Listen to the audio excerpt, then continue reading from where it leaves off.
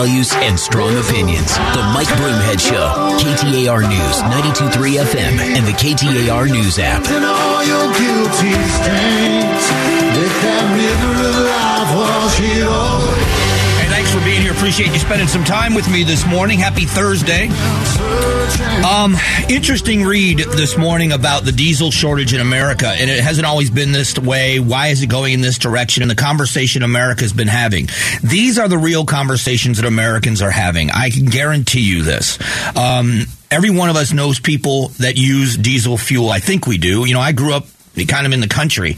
You know, I was a redneck at heart, and everybody drove diesel trucks. It was just kind of a thing. And the reasoning behind it is it's cheaper, or it used to be anyway, because you got better gas mileage with a diesel truck. The motors seem to last longer, and it was just there was a lot of reasons to own a diesel truck. And that's why you see diesel trucks being used as over-the-road truckers do, because of better gas mileage. And what we're seeing now is a shortage of diesel fuel in this country, and it's a manufacturing refining issue as much as it is an issue getting the heavier oil, and this really is because of what's going on in Russia and Ukraine.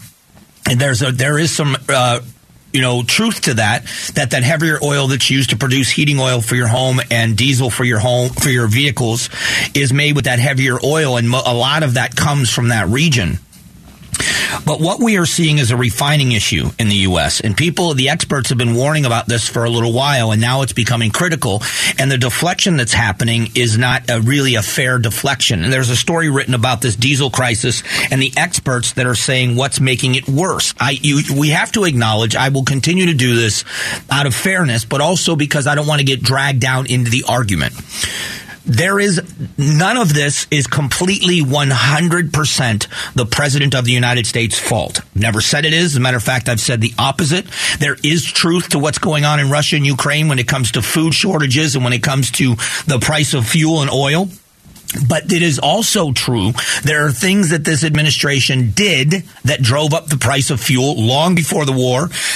There are things they continue to do that keep prices higher than they need to be. The war that they have waged first against oil in the drilling and exploration and the regulation and everything else that drove up prices is one thing. The demonization is another. And that's where the problem lies. The demonization of these industries. Well, this is a story from the Daily Caller News Foundation. The implemented policies that have hurt diesel production and caused stockpiles to hit their lowest level since 2008.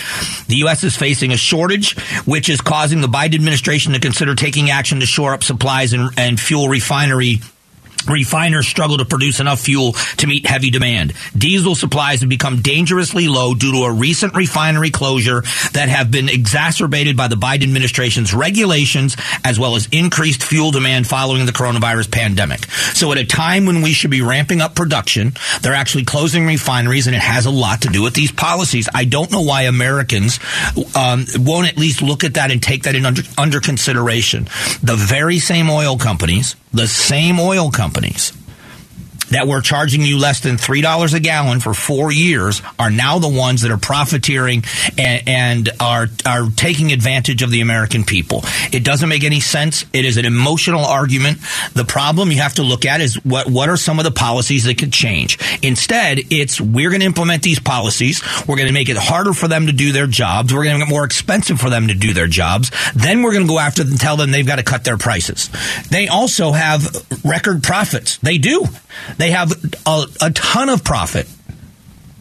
But the oil industry is making the same argument that the Biden administration made before, which is we don't set the price on oil. That is an international thing, and our government's doing nothing. So calls for extension of windfall taxes. BP posts eye-watering profit is a headline. Company under pressure after reporting billions of dollars in profits in the third quarter as the Ukraine war drives up gas prices. So you can see there where the line of belief, or what the line that they're going with, is that is what is causing this. And this one gets me. I have a question about this one. Diesel big rigs have belched smog for years. California may soon ban them. What are you going to do? What exactly do they plan on doing in California without big rigs? And, you're still going to have petroleum-based products. The argument in this country, the conversation we should be having in this country is about how we ease things for the American people. I've made this case before, and I think it fits now more than ever. The Biden administration could turn around in one day, and he could be well over 50% in approval rating if he just made statements about what he believes needs to happen, but he can't do it on the backs of the working American families, because that's who's paying these prices. Someone that's wealthy, a wealthy family or a wealthy individual, is inconvenienced by much higher prices. Middle class and working class families are the ones that are impacted dramatically by it. Small businesses trying to keep their financial heads above water, looking in the face of tax increases, and now these increases are horrifying to these businesses. If the President of the United States would say, I still believe that the biggest issue that this world is facing is climate change. We've got to do something about it. I don't agree with the principle, but I know where he stands. This is the most important issue in his administration, is climate change. There's a reason why we are having a national conversation. This is a little bit of a side note. There's a reason why in this country we're having a national conversation about schools and how children, because of the pandemic, whether you agree with the shutdowns or you don't, but during the pandemic, it has severely damaged children's learning. That kids are well behind where they were before in reading and in math skills. And we've got to find a way to catch them up to speed. There's a reason why we're having that national conversation, and the Biden administration has given over $2 billion for electric buses. It is directly connected to his belief that climate change is the number one issue that the world faces. But if he came out and said there is no way, and use all of the things that you've been using, keep using them. We could not have anticipated a war between Russia and Ukraine. We certainly didn't anticipate it was going to last as long as it has and be as damaging as it has been. We see food shortages because of the wheat that comes out of that region. We are also going to see heating oil prices go way up, diesel prices going way up. This is directly part of Putin's price hike. We have to do something about this. So yes, I still believe our climate change agenda needs to be achieved, but what we're going to have to do is pause some of our policies that are leading in that direction, because the American people are paying too high of a price. So until this war ends and until we can do something different, we are going to get rid of some of these policies and some of these restrictions. We're going to make it easier for the oil and gas companies to drill and to manufacture and refine, so that we can have enough diesel for the trucks on the road and we can have the heating oil that we need in this country. We're going to do all of that because the American people, the working class in America, should not be footing this bill. If he said that, he would have everybody that agrees with him on climate change cheering him on, and a bunch of people in the middle that don't necessarily agree with his climate change agenda, but him saying, I got to pause this for the good of the American people. He'd be a hero. He'd be a hero. He will not change his policies. He won't even acknowledge that his policies are having any contribution to what's happening. And that's what's frustrating to people. Coming up in a minute is the Office of Accountability and Transparency in the City of Phoenix. It's an oversight board in policing. Is it essential to the City of Phoenix? We'll talk about it next.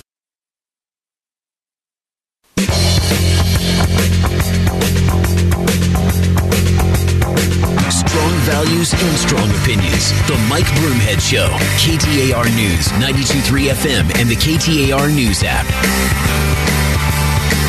Hey, thanks for being here. Appreciate you spending some time. The question is this essential? Because that is what's being said. The office, they call it OAT, Office of Accountability and Transparency. It's changed course because of an Arizona law that required having law enforcement in any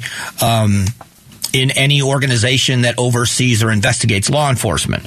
So they've changed course. The office is instead opting to change course, moving forward with monitoring Phoenix police investigations as opposed to leading them, says their director, Roger Smith. It's more important to have monitoring if you don't have investigation, because you need civilian independent eyes on this process. He says this is essential. And that's kind of been my question about this, because I am someone that believes in oversight. I have no problem with oversight, never have, never will. I think there should be accountability for everyone. The problem is, what does this office do? If they are just overseeing and monitoring, what does that mean? What rights do they have? What conclusions can they come to? And this is where we've seen in the past, and this looked to me, when this office was first formed by the city of Phoenix, that it was kind of caving into a part of the city that believed that cops could not monitor cops, and the prosecutor's office wouldn't prosecute because they were all in it together to cover up crimes by cops. Therefore, you needed people not connected to either one to have some power in overseeing this. And that's not ever been true. It isn't. That's not how it's ever worked. When you look, and I will tell you, unfortunately, I've seen many times where police officers are held accountable for mistakes and for bad behavior. You hate seeing it, or I hate seeing it, because I think law enforcement is a noble profession, and anybody that does the wrong thing in that uniform or when you're carrying that badge puts a stain on the entire agency or the entire profession. We talked about a video that surfaced on Facebook yesterday with the chief of police in Phoenix, and we talked with them about the internal investigation and a criminal investigation that's going on. And anytime there is a violent interaction with police and with the public, there are two investigations that happen. We get investigated. You and I would get investigated one time criminally. They get investigated criminally, and they get investigated in a policy investigation to find out if they broke agency policy, and if they have, how severe, and what that punishment within the agency could be or should be. And I don't know that people cover stuff up. I haven't seen, it's not like cops are covering for other cops. The truth be told, just like when there are bad teachers that prey upon upon students, children, teachers hate those kind of teachers.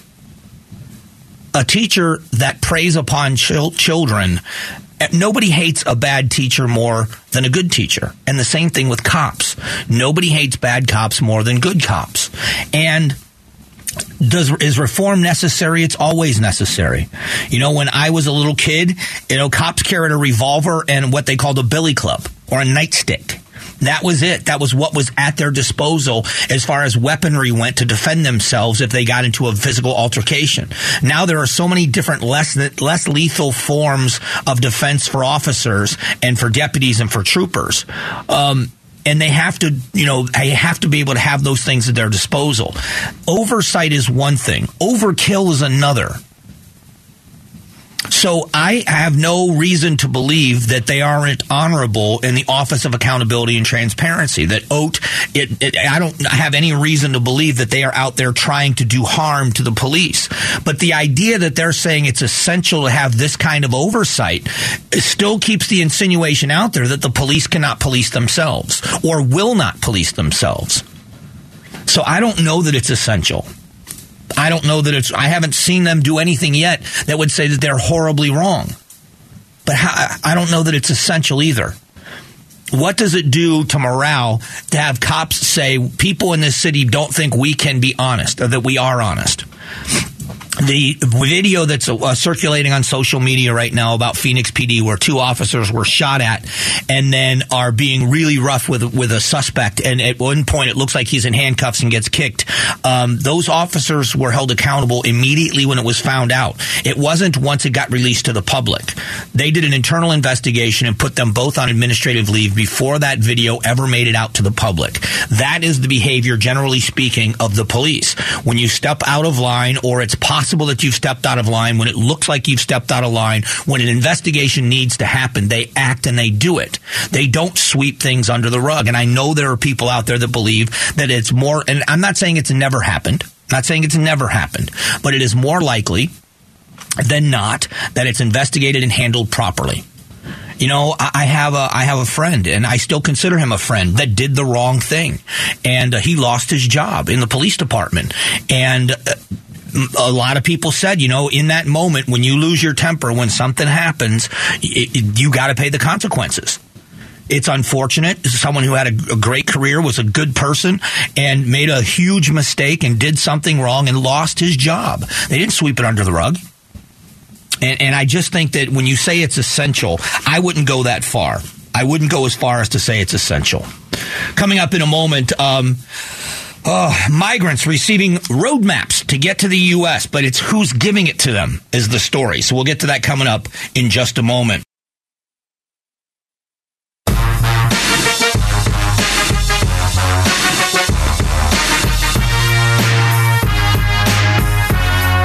Strong values and strong opinions. The Mike Broomhead Show. KTAR News, 92.3 FM, and the KTAR News app. Hey, thanks for being here. One of the biggest issues that the country is facing right now, and I think it's going to be a problem that we face in years down what's happening right now will have a bigger effect years down the road, is what's happening at our southern border. I've talked about this quite a few times because we live in a border state. It's big to all of us. It's important to all of us. Yesterday, we talked about a story that was written where the media actually went down to Yuma and asked the people of Yuma how they felt about what the governor is doing by putting barriers up, by using shipping containers to build barriers where there are gaps in the wall. And most of the people that down there said it's helping, and they're glad that it's doing what it's doing. And it's interesting is the people of Yuma have shown themselves to be good, benevolent people, have said, we understand that people are hurting. We understand, but there's only so much help that we can give. And that is a part of it as well. You know, I am someone I am a big believer in giving. We talked about it at length a couple of times yesterday about being intentional givers where you can, whether it's with the money that you have, the talent that you have, or the time that you have. Being able to give of yourself is what we should be doing in communities. And I believe as a nation, having the greatest economy in the world, we do have an obligation as Americans to open our doors to other people that want to come here and be Americans. It's what's made our country great as it is right now. But what's happening on our southern border is it's so politically motivated in every way that we're taken away from right and wrong, and now it's about right and left. There's a story here, exclusive. Migrants are given literal roadmaps to reach the U.S. border, and big tech is funding it. We're helping people break American laws. And I look at that and I think, should we change things? We absolutely should. We should have an immigration system in the 21st century that is a 21st century immigration system. We should be able to do more with the system that we have. We should be able to allow people to come here and flourish as Americans. I believe that to be true. If you want to end a labor shortage, here we are in America saying that we are going to guarantee incomes for people and then complain that Americans don't want to do the jobs. Well, then what motivates them? There's a sense of entitlement that every one of us is entitled to a basic income. That is so foreign to me. I don't understand that way of thinking at all. I don't want anything given to me other than opportunity. And you have people that are clamoring at our door that just want an opportunity. They're not asking for guaranteed income. They're not asking for anything but a chance. Why wouldn't we welcome people like that into this country? I've said it before. I believe it to be true. It will be immigrants to this country that save this country. People that have come here from socialists. Somebody just sent me a message from a woman that's here from North Korea, and she was talking about how the North Korean government promised to feed everybody and take care of everybody. Just give us your land and we'll take care of you. And that's how North Korea became the nation that it is, and that people are trying to get out. People are prisoners in their own nation. And it is always that guaranteed fairness and guaranteed outcome that leads us down these roads as we get lazier and lazier. But there is a world full of people that want to be Americans. And why aren't we working harder to welcome them? Well, part of the issue now is we don't have control of our border. We don't know who's coming and going. The people that are on the terror watch list that are coming in droves, which we've been warning about and have been warned about for a long time. Didn't 9/11 teach us a lesson about people that overstay visas? Didn't 9/11 teach us lessons about you don't have to be an army to take down people? All you have to do is be willing to trade your life for thousands of other lives. And so people that wish to do us harm understand how porous our border is, and they find their way into the country and wish to do us harm. So there is good people coming here for good intentions. There are people that have asylum claims that are legitimate, that deserve, by American law, by American benevolence, they deserve asylum in our country. They are waiting in long lines, years long, to get the satisfaction and the asylum that they deserve in many cases because of the system that is so clogged up with people that are doing it illegitimately. There are criminals that are mixed in with the good people looking to work. There are people that are bringing drugs and human trafficking and sex trafficking into our country. It is happening. And instead of us sorting through we call it culling the herd. Instead of us making sure that the good stays and the bad goes, we get what we have right now. And years down the road, we have got the next generation of dreamers already putting down roots here in the U.S. We have created a second class, which is unconstitutional. We have a group of people that are legitimate, can stay here. We got the dreamers that can stay, but you're not really official. But we got this, and we're going to give you piecemeal that, and we're got propositions to give you in-state tuition, and we're going to do this. But we haven't officially done anything with you yet. And right behind them is another generation that is going to have the same problem. It is a system that is so frightening and so infuriating, and we could fix it. We could have a guest worker program and solve a lot of our problems in a border state like Arizona when it comes to building homes and work that people would want to do, would gladly do. It could help solve some of the economic issues in the countries where these people are coming from because they'd be able to send part of their wages home, and how much further the American dollar goes in those poor countries and how it could bolster the economy of those countries if people came here in a guest worker program, a visa program for people, that are skilled labor in areas that we really need, whether it's high tech or otherwise. All of these things that we have that could either be expanded or could be run much better could be done. And it starts with border security. Secure the border. Make sure we know who's coming and who's going, and then have a system of fairness that allows people to come into this country to live the American dream. That sounds like an immigration system that America could be proud of, that we should be proud of. Instead, look at what it's done. Look what it's done to this country. We are divided down the middle. You've got people that are in sanctuary cities saying they are overwhelmed with what's being sent there by Republican governors, and the Republican governors are saying, hey, wait a minute, you're only getting one small taste of what we're enduring in our states. Now you know how we feel. And instead of them saying, you know what, I didn't understand it, now I understand. Let's go to the White House. We're Democrat mayors in cities like New York and Chicago and Washington, D.C. Why aren't we going to our own party and saying, you got to do something about this? If Arizona is having as much trouble as we are, and we know it's worse down in Arizona and Texas, why aren't we doing something about this? And instead it rips us apart. It's right versus left instead of right versus wrong. It's frustrating. Joe Biden is wrong on this one. Joe Biden and Vice President Harris are wrong on this. Their policies are wrong. They've gotten it wrong. People are dying. People are suffering. And it's people on both sides of the border. The only people that are flourishing under this plan from this White House are the cartels. They are the only ones benefiting. Not the cities on the American side of the border, not the cities on the Mexican side of the border or in other countries where refugees are waiting. I should say migrants are waiting because they know they're going to be turned back. Guatemala is filled with people from Venezuela that have escaped Venezuela and waiting to come to the U.S., but the policy in the U.S. that said no, so they're waiting there. They've gotten no help from the Americans. So they're not benefiting from this. The migrants that are coming certainly aren't benefiting. They're being treated like cattle, and worse than cattle, like cargo. And then the only ones that benefit are the millions of dollars that are being brought in by the cartels that they're turning into weapons and they're turning into drugs and power in their country. The President of the United States is wrong on this one. He is absolutely wrong on this one. He is 100% wrong on this one. So, we've got to be able to fix this issue, and hopefully somebody will. Coming up in a moment, what changes may be coming to the voter laws in Arizona, because it's on the ballot. We'll talk about that coming up in a moment.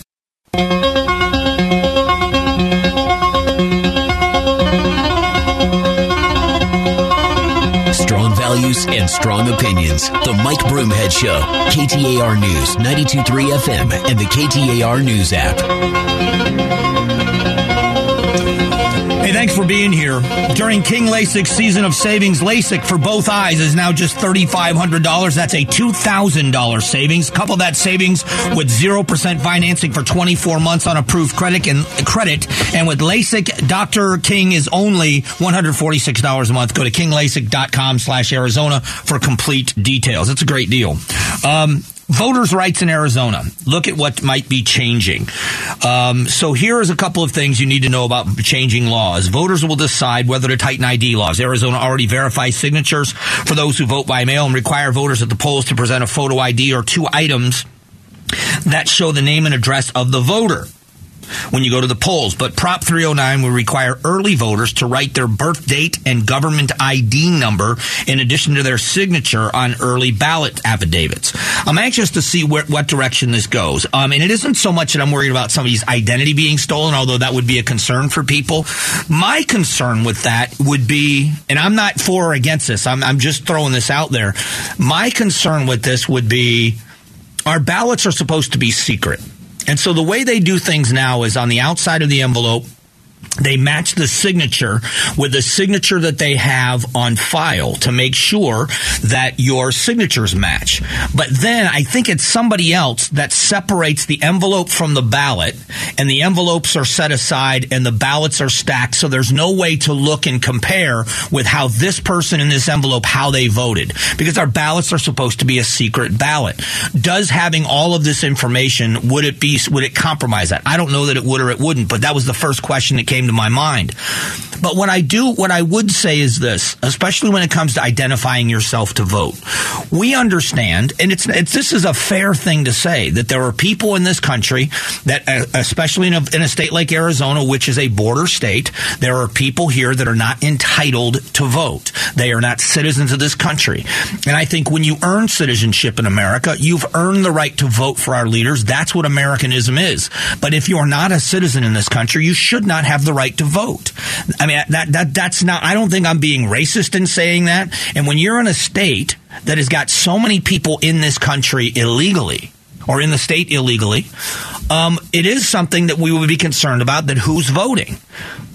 And I'll be honest, I don't think there are massive numbers of people that are trying to vote illegally. I just think that we ask for identification for so many things, and it is just a part of who we are, and no one questions it. So the people that say it disenfranchises voters unfairly, it just doesn't make any sense. They're trying to make it so you can get an ID card, a state-certified ID card, for free. It won't let you drive a car, but it will be one that will be proof of ID when you vote. And I don't know why anybody would have a problem with that.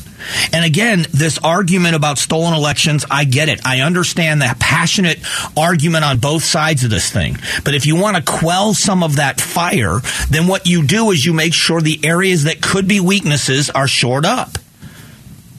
You look at the advancement we've seen in credit card fraud.